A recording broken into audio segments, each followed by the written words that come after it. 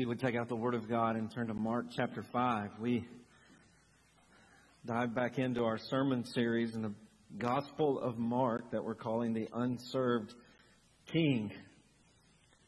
Jesus came not to be served, but to serve us. That is the theme of the book of Mark. And He serves us with great power and great holiness, which leads me to remind you that our Holiness of God studies begin this week, our equipped studies. Thursday night will be our first women's study.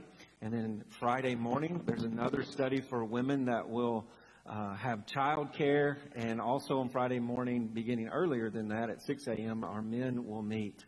If there's one book that I would refer anyone to read, it is The Holiness of God by R.C. Sproul. The book changed my life my freshman year of Bible college. It really shook me with a big and glorious view of God that has shaped my ministry. And so I would encourage you to be a part of one of those studies. I truly believe it will not only change your life, but the life of our church when we understand God is holy, which is one of the things we see in Jesus in our text today. In the story in Mark chapter 5, the two stories that we're going to look at today, beginning in verse 21 through verse 43, we see the holiness of Jesus on display. We also see that life is really hard, that bad things happen, that we are cursed with great difficulty in this world, and we can't hide from that, and we shouldn't hide from that. We shouldn't try to run away from that. Life doesn't work that way. But the solution to our worst problems is a holy, righteous Savior. And I'm going to read verse 41 to begin our time together as we study God's Word, as we look at God's Word together as a church family. Stand in reverence to the reading of God's perfect Word.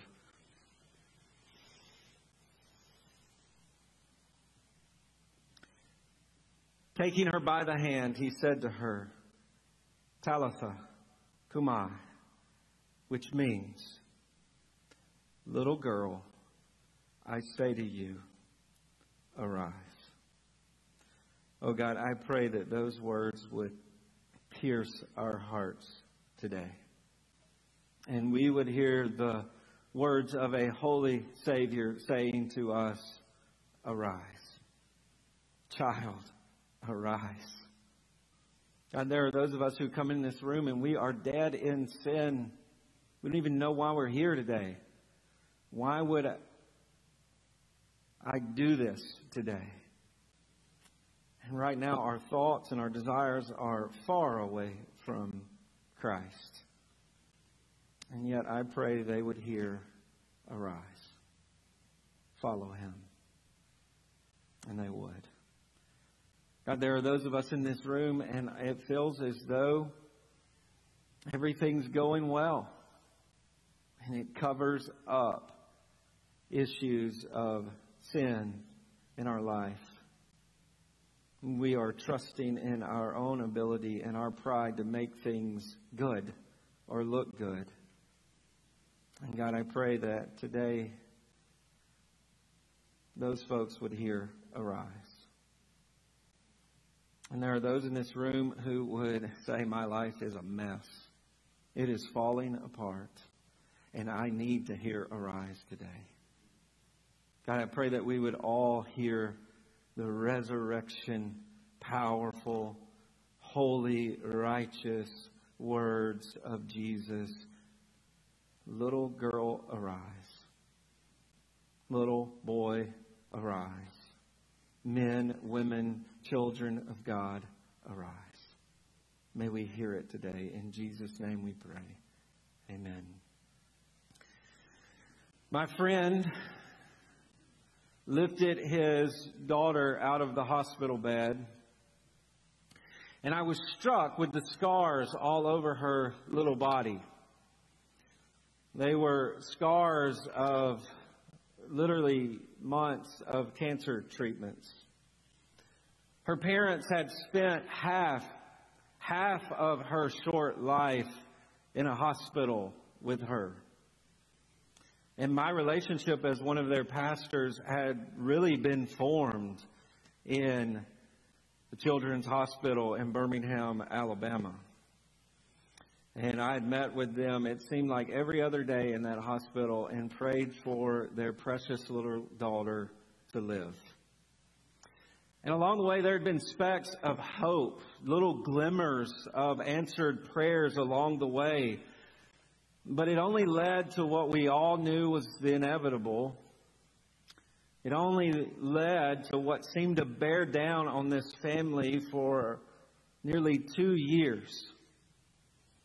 A moment when my friend in the hospital, he demanded that he would carry her out of the hospital himself. He didn't want the normal scenes of death to be imprinted on everyone's mind and heart. And I'll never forget the moment that he picked her up, and I walked down the hall with him. We got in an elevator. We rode down the elevator as he held his daughter's body. And then he walked out of the hospital with her and handed her to a complete stranger who prepared her body for the hardest funeral that I've ever preached in my life. And you know what? In those moments as I walked with him and those images that even come back, I never felt sorry for him. I only felt a sense of complete helplessness. It was a moment where God just struck me and said, you can't do anything about this one. You see, by nature, I'm just someone who likes to fix things. I come up with plans and solutions and strategies. Give me a problem. I thrive in those situations. And yet I'll never forget walking out of the hospital early in ministry and being struck with the reality that there is no amount of biblical counsel, there is no amount of theology, there is no amount of preaching, there is no amount of prayer that will bring my friend's daughter back. The reality is we can't fix our worst problems. We can't. You see, Adam's sin brought death into the world. And we live separated from God's good rule of life in the world. By our sin, we've chosen to do that. And we are cursed in a world full of death. And because we can't fix our sin problem, we can't fix the death problem. There's only one who can do that. There's only one who can fix the sin problem and reverse the decay of death in the world.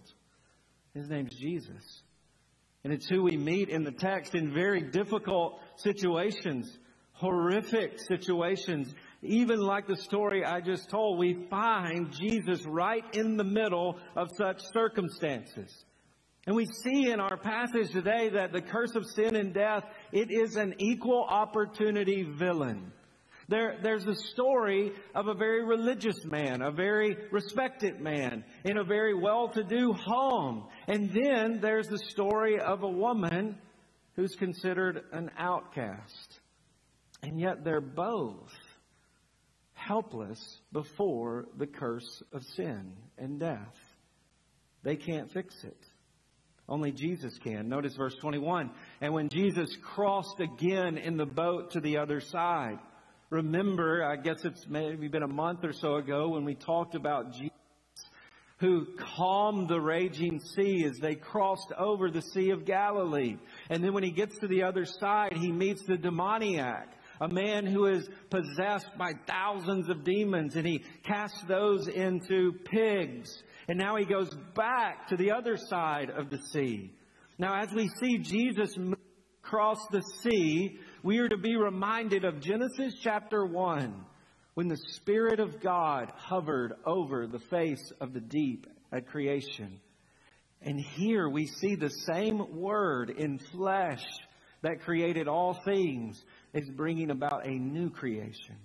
Jesus in a boat, the Word of God that created all things. He is the one who is making all things new. And notice as he goes to the other side of the sea, a great crowd gathered about him. Now this crowd probably waited on him. They were waiting because they were mesmerized by his power to restore, his power to teach. And remember, we've talked about this throughout Mark. Jesus was a celebrity. He held celebrity status. Michael Jackson, the Beatles. He was all the rage. Because people saw his power. And they wanted to be close to him. They wanted him to fix their problems. And so they're waiting for him as he comes back to the other side of the sea. But among this crowd, notice verse 22, then came one of the rulers of the synagogue, Jairus, by name. And seeing him, he fell at his feet. The story amongst the crowd zeroes in on the ruler of the synagogue. He ordered the synagogue. He was a well-respected man in the community. He was a man full of integrity. But what does he do when he sees Jesus? He falls at his feet. Now, where have we seen that before? Remember the last story? What does the demoniac do when he sees Jesus? He falls at his feet. And here we have the holy power of God on the planet, on earth, and everyone, no matter your situation, the demoniac, the sick, the prostitute, the outcast, or the religious leader must bow before him. And he comes and he falls at his feet in a humiliating way. And remember, most people associated with the synagogue hated Jesus. He would come in and teach the scriptures and they say, what are you doing? You're just this hillbilly rabbi coming in here acting like you know the Bible better than we do. They couldn't stand him.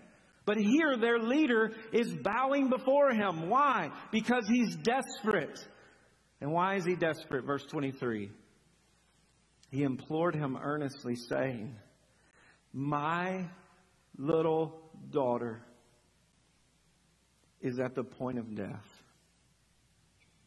Come lay your hands on her so that she may be well and alive. This man realizes, as much as a scandal it may be to come to the Savior, a man in his position to come to Jesus, Jesus is his only hope. His little daughter, we will see, 12-year-old daughter, is at the point of death, is at her end, is what the text actually says. She's at the end of her life. And Jesus, you're the only one who can make her well. You're the only one who can make her whole. You see, at creation, when God created everything, what did he say it was? It's good. It's good. It's good. He makes man. He says it's very good. The word actually means whole. And here this man says, my daughter is sick and dying. And you're the only one who can make her whole again so that she would live. Before sin comes into the world, everything is whole. It's good. It is full of life. Sin comes into the world. We have the curse of death. There is decay in the world, which means we're separated from the full rule of God's life. And here this little 12-year-old girl is experiencing the curse of sin and death. And this man says, Jesus, you're the only one who can make it right. And what does he do when he hears? And he went with him. Now, Mark emphasizes an aggressive compassion with Jesus. Now, remember, the crowd is all around. They're pressing in on him.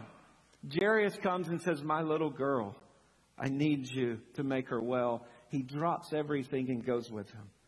There's an aggressive compassion with Jesus. No conversation. Turns and goes. And what happens? Well, the crowd follows him. And the text says they thronged about him, meaning they begin to cave in on him again. This is why he left this crowd. And we're reminded here that Jesus' ministry was very public.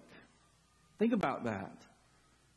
The best teacher who's ever lived on the planet is Jesus Christ. The best shepherd, the best pastor, the best professor, And where did he do all of his teaching? Where did he do all of his ministry? Right smack dab in the middle of the crowds. Wasn't in an ivory tower. The crowds are closing in on him. And notice verse 25. And there was a woman. Now again, Mark wants us to be shook back and forth. He's over here, across the sea. He comes back. There's the synagogue leader. He goes with him. No, but there's another woman who needs him. Notice the text. Who had a discharge of blood for 12 years. And who had suffered much under many physicians. And had spent all that she had. And was no better, but rather grew worse. Someone else who's in a desperate situation. Now, this condition would have made this woman barren. She would have been constantly ceremonial unclean. She would not have been able to go to worship. She would not have been able to be around her family. According to the law, she was ceremonial unclean. She would have to isolate to keep away from family and friends, to keep them clean. No get-togethers. And this would have been an absolute humiliating situation for this woman. Because this very private condition would have constantly had to have been made public to keep other people clean. And so she doesn't want to make it public as she hears about Jesus. But after 12 years, doctor after doctor. Now remember, medicine during that time was very superstitious. She probably tried things to get rid of this condition that were absolutely insane or crazy, and it only made it worse.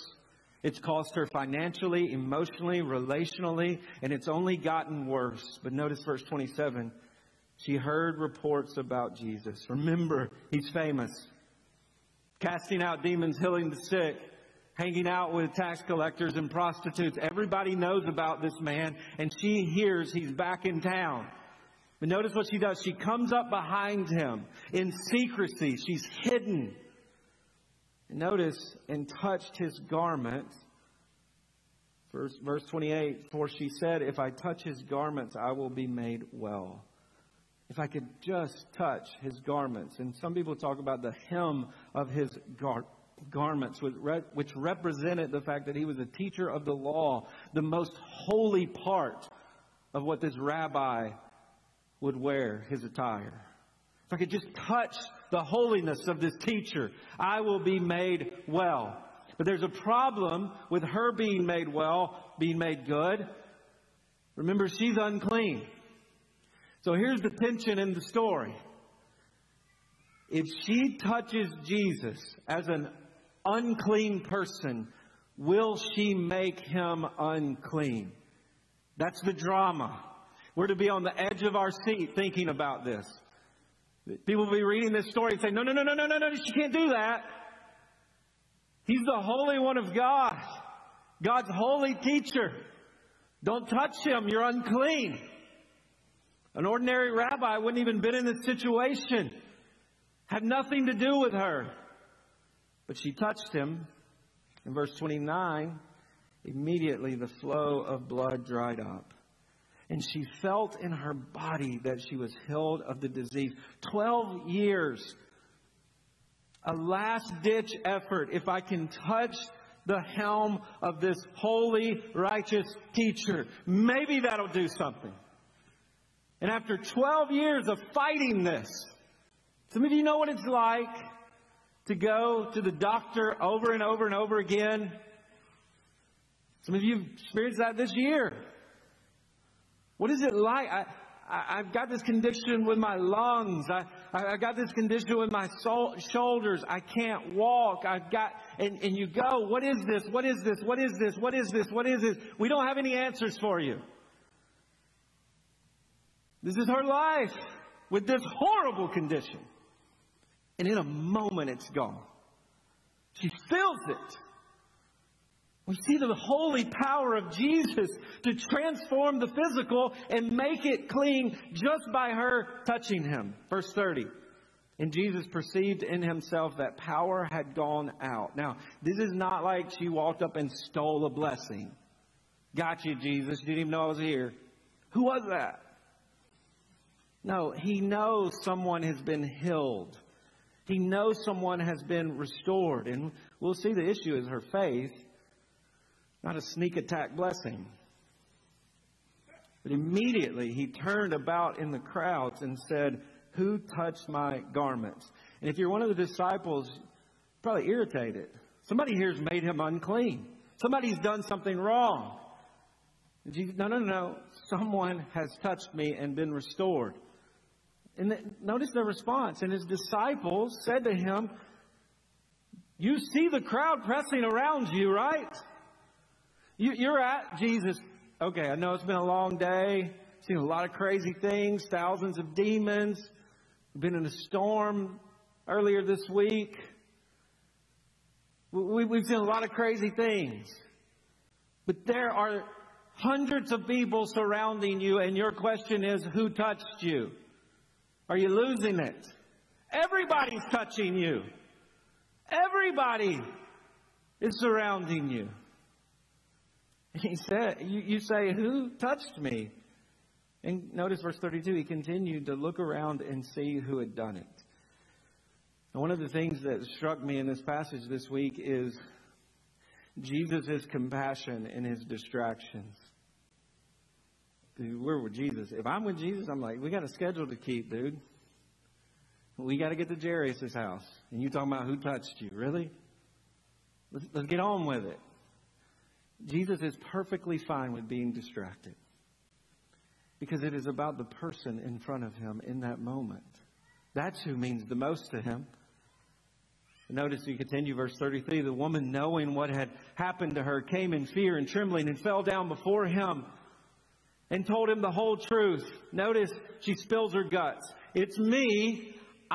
No one here could be as unclean as me. So it would have to be me you're talking about.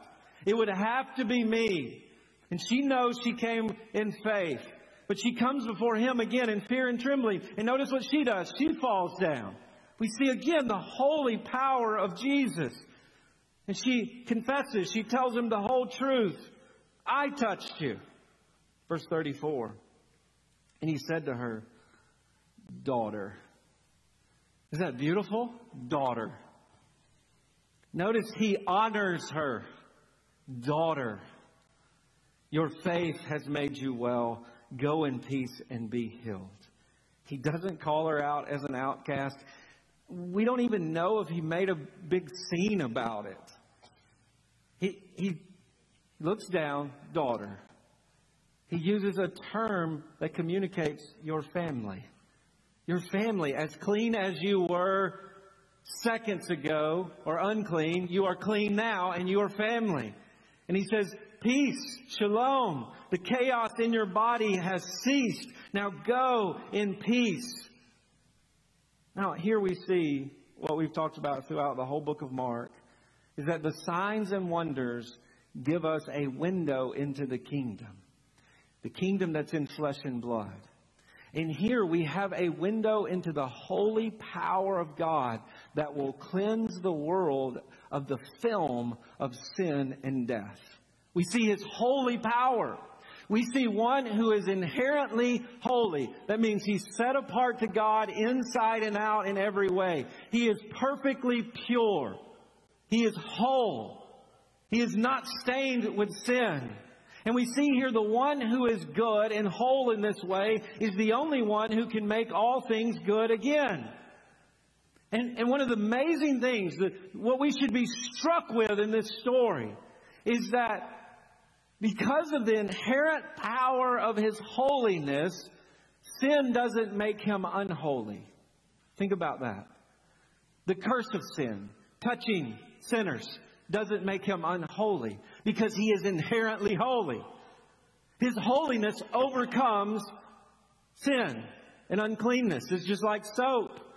When you take the soap and you're washing your hands, your dirty, disgusting hands, you don't make the soap dirty because it's inherently clean. That's what it is. You don't desanitize the Purell. No, Jesus' holiness isn't overcome with our uncleanness. No, His holiness overcomes our uncleanness. And notice the emphasis here. It's in her faith. He says it's her faith. Now, I had a problem with that this week because so often in my theology, which is right, just ask me, God is always the initiator of faith. But here it's described as her faith is what initiates it. Her longing to move through the crowd and push people away and just to get to the hem of it. That's what healed her. That's what made her body whole. He emphasizes her faith. And it's the only thing that would have made her clean. And think about this. Everything she had done. He said the doctors, the prayers, crying out to God at night, would you take this away from me? She couldn't do it in and of herself. She couldn't fix her problem. Only Jesus, the Holy One, could fix her problem. And there was a desperate pursuit of Jesus here to say He's the only one who can fix it. Nobody else can. And that's the nature of faith. And you're not there with faith until you get there. You're the Jesus, I can't do it. I can't be good enough. I can't worry enough.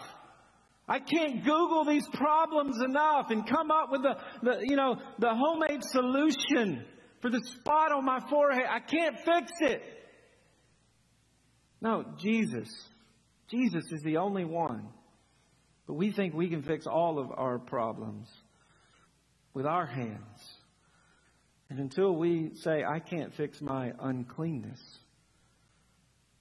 only Jesus can. We don't understand faith. But she does. Now, where does this kind of faith begin for us today? Where does this faith that makes us clean begin? Well, it begins at the cross. This story should point us to the cross where all sin touched Jesus.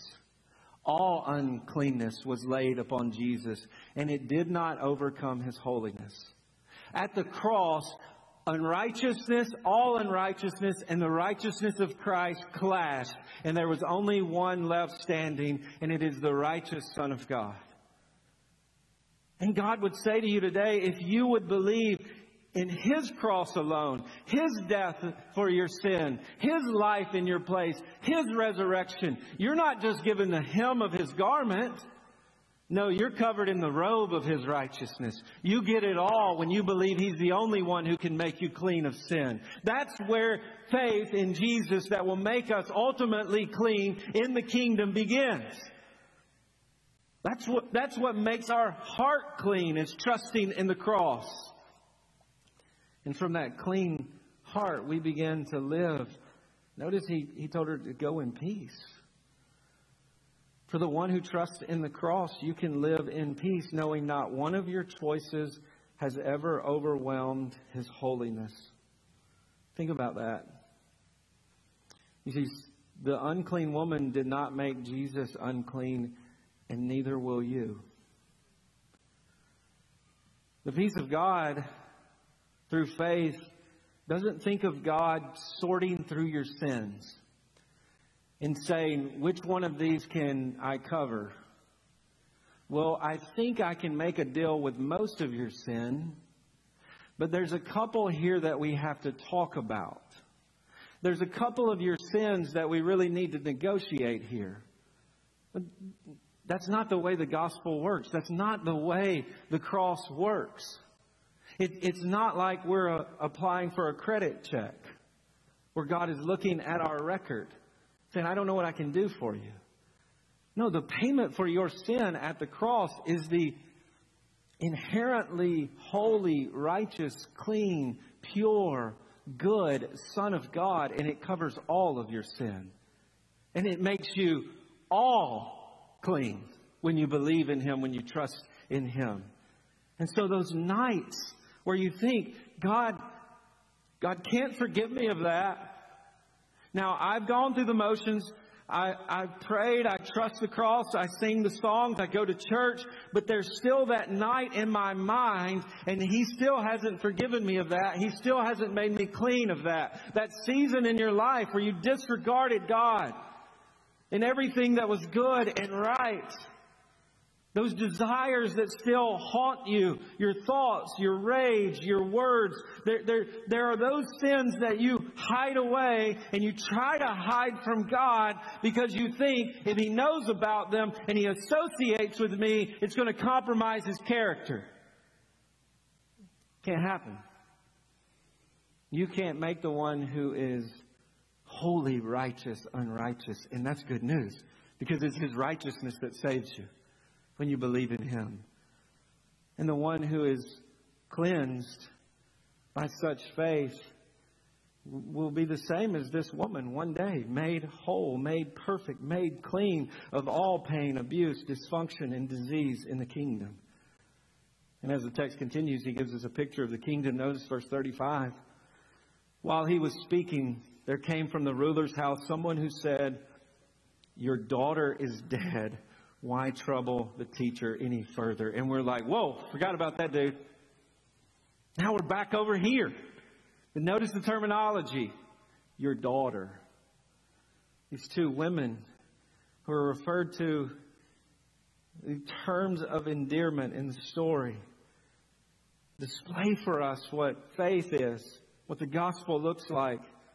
But notice your daughter is dead. It's too late. Probably synagogue folks who said it was useless to even worry this ragtag teacher anyway, this magician. Really?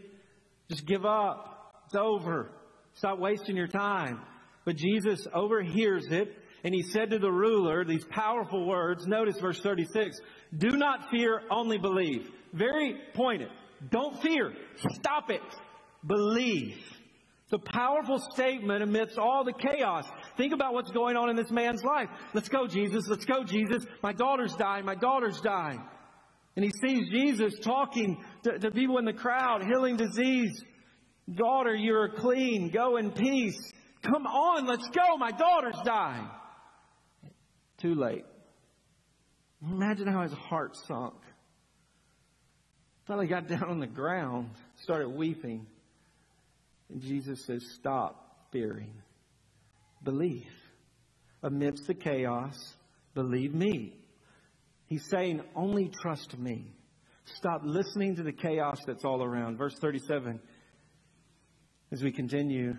And he allowed no one to follow him except Peter, James, and John, the brother of James. Now, this is the inner circle. These are the men who see the transfiguration. And here, this miracle seems to be on the same stage as the transfiguration. And he wants them to see the glory. Verse 38, and they came to the house of the ruler of the synagogue, and Jesus saw all the commotion, people weeping and wailing loudly. This is what happens when a little girl dies. Verse 39. And when he had entered, he said to them, why are you making a commotion and weeping? Like, why is this going on? And we go, well, because the child's dead. And yet Jesus is just outlandish here. What's going on with all this commotion and chaos, weeping and wailing?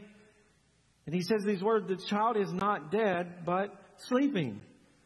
Now here at their house were probably professional mourners. And they were hired out to make rackets at funerals. It'd be like hiring someone, a ceremonial choir for your wedding or special music at your wedding. It was just a part of the festivities. And it added to the chaos and despair.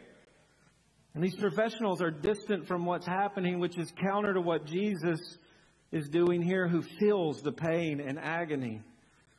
In verse 40, notice what these folks did. They laughed at him. You're an idiot. The child's dead. That's fairy tale. What's wrong with you? You're a moron. And we're reminded of Abraham and Sarah. Remember when Sarah laughed at the promise of Isaac because she was well in age and God was going to provide her a child? And that's a stupid promise, right? It's stupid for you to say the child is not dead but sleeping. But he went, but he put them out. And he took the child's father and mother and those who were with him, and he went into where the child was. What else are you going to do, Jesus? She's dead. And taking her by the hand, he said, Talitha cumi, which means, little girl, I say to you, arise. Notice the terminology he uses. My little girl is dying. I need you. And we're taken back to that same phrase, little girl. Little girl. He identifies with the Father's pain and agony here. He uses the same word for her that her dad used. Little girl. It's beautiful. Jesus identifies with him. He says, arise. And this is resurrection language. Resurrection language. Counterintuitive. It's not natural to speak to dead people and say, get up. They're not getting up. They're dead. Unless you're Jesus. Verse 42. And immediately the little girl got up and began walking. For she was 12 years old. It's perfectly normal for her to walk. And they were immediately overcome with amazement. Now, notice immediate. Immediate. Mark wants to jar us. This is crazy. She got up. Wow. But notice what she does. He emphasized she began walking. And then, notice verse 43, he strictly charged them to tell no one what had happened. But notice how the text ends. And he told them to give her something to eat. So what does a 12-year-old girl do who's just been raised from the dead by Jesus? She walks around and eats. And everybody's going, whoa! You can walk and eat! Why is that amazing? Because you were just dead. That's amazing. It's amazing and fascinating, but resurrection means normal things. So we often think resurrection, we think we're going to fly around like superheroes. No, we're going to get up and walk and eat. And that's going to be amazing. After you've experienced the curse of sin and death in this world, after you've experienced the grave, and you're going to get up and walk and eat, that's amazing. And as I say that, some of you said, well, heaven just got a lot better because I get to eat even more. But what did Jesus do when he's raised from the dead? He eats fish with the disciples. We hear the stories of Jesus walking on the road of Emmaus, and he can't wait to get somewhere to eat. It's amazing. But here what Jesus does is he redefines death. These people did not mistake this little girl's death for a coma. They didn't make a mistake in pronouncing her dead. She was dead. It's not a illustrating death or a euphemism for death. She was dead. And Jesus teaches us the theology of resurrection here. The Bible teaches us that we're going to die and our souls are going to go to be with the Lord. But there's a day where he will speak again and he will say, arise, and his children will get up and they will be joined to their bodies and they will walk, eat, and rule with him. And that's what Jesus is teaching us here. We don't have to wonder what resurrection is like. We see it at Easter and we see it here. It's not some mysterious thing going and resting high on some mysterious mountain in the middle of nowhere. We just wonder what that's like. No, in glory, we're going to have bodies. It's going to be much like the things we experience now, except infinitely better without sin and death. And the Bible teaches us that, and we should look forward to that, and we should long for that. But here what Jesus does is he teaches us how to have faith in that hope of resurrection in the face of the scariest thing we will ever endure. I don't know that there's anything worse than what this man endured. And having his daughter die. I don't know if there's anything worse than the pain that shot through his body when he heard the news. And it was outlandish. It was foolish. It didn't make any sense for Jesus to say, stop it. He could have said to Jesus, you haven't seen her and you haven't seen her. She's sick. She was at the point of death before I left. I'm sure she's dead. What do you mean stop fearing and believe? And it's the same with us. When you hear the words cancer, oncology, and someone walks up and says, don't fear, only believe, you would say, get out of my face. You don't know what it's like. Maybe you've never heard those words. It's not just some wishy-washy, cotton candy, power and positive thinking. No, Jesus says, listen to me. I'm the Holy One. And when I tell you the dead will walk again, they will walk again. When you hear the last beep on the heart monitor and the rustle of cords being pulled out of the wall and out of bodies, you don't want to hear, don't fear, just believe. And that is the outlandish nature of the gospel of the kingdom. Is that when you believe in one who is already back from the dead, seated at the right hand of God, ruling and reigning, that's all you got. That's all you got, is to only believe. Who else you going to trust but a former corpse? Well, what else do you got to do? Fear ain't getting you nowhere. Being scared ain't getting you nowhere. But a holy, righteous king back from the dead is the only one who can solve your worst problems. And you know what he promises us? He promises us a day where a trumpet will blast and all the professional mourners will be silenced. He promises us a day where the eastern sky will be ripped open and the dissonant sounds of weeping and screaming and wailing over sin and death will be silenced forever. And for those of us who are here today who are in Christ, we will get up and walk. And we will walk to a glorious wedding feast of the Lamb. And guess what we will do? We will eat. And it will be delightful and glorious and amazing. And we will look around and say, we're eating! We were dead, and now we're alive. Isn't that amazing? See, the truth is you can't fix your worst problem. Sin and death, you can't fix it. Only Jesus can. And sometimes all you got is to believe. Only believe. And we believe in a kingdom where dads will no longer carry their children out of hospitals. A kingdom that Jesus gives us that is full of daughters who are made clean of sin and little girls who walk in Him.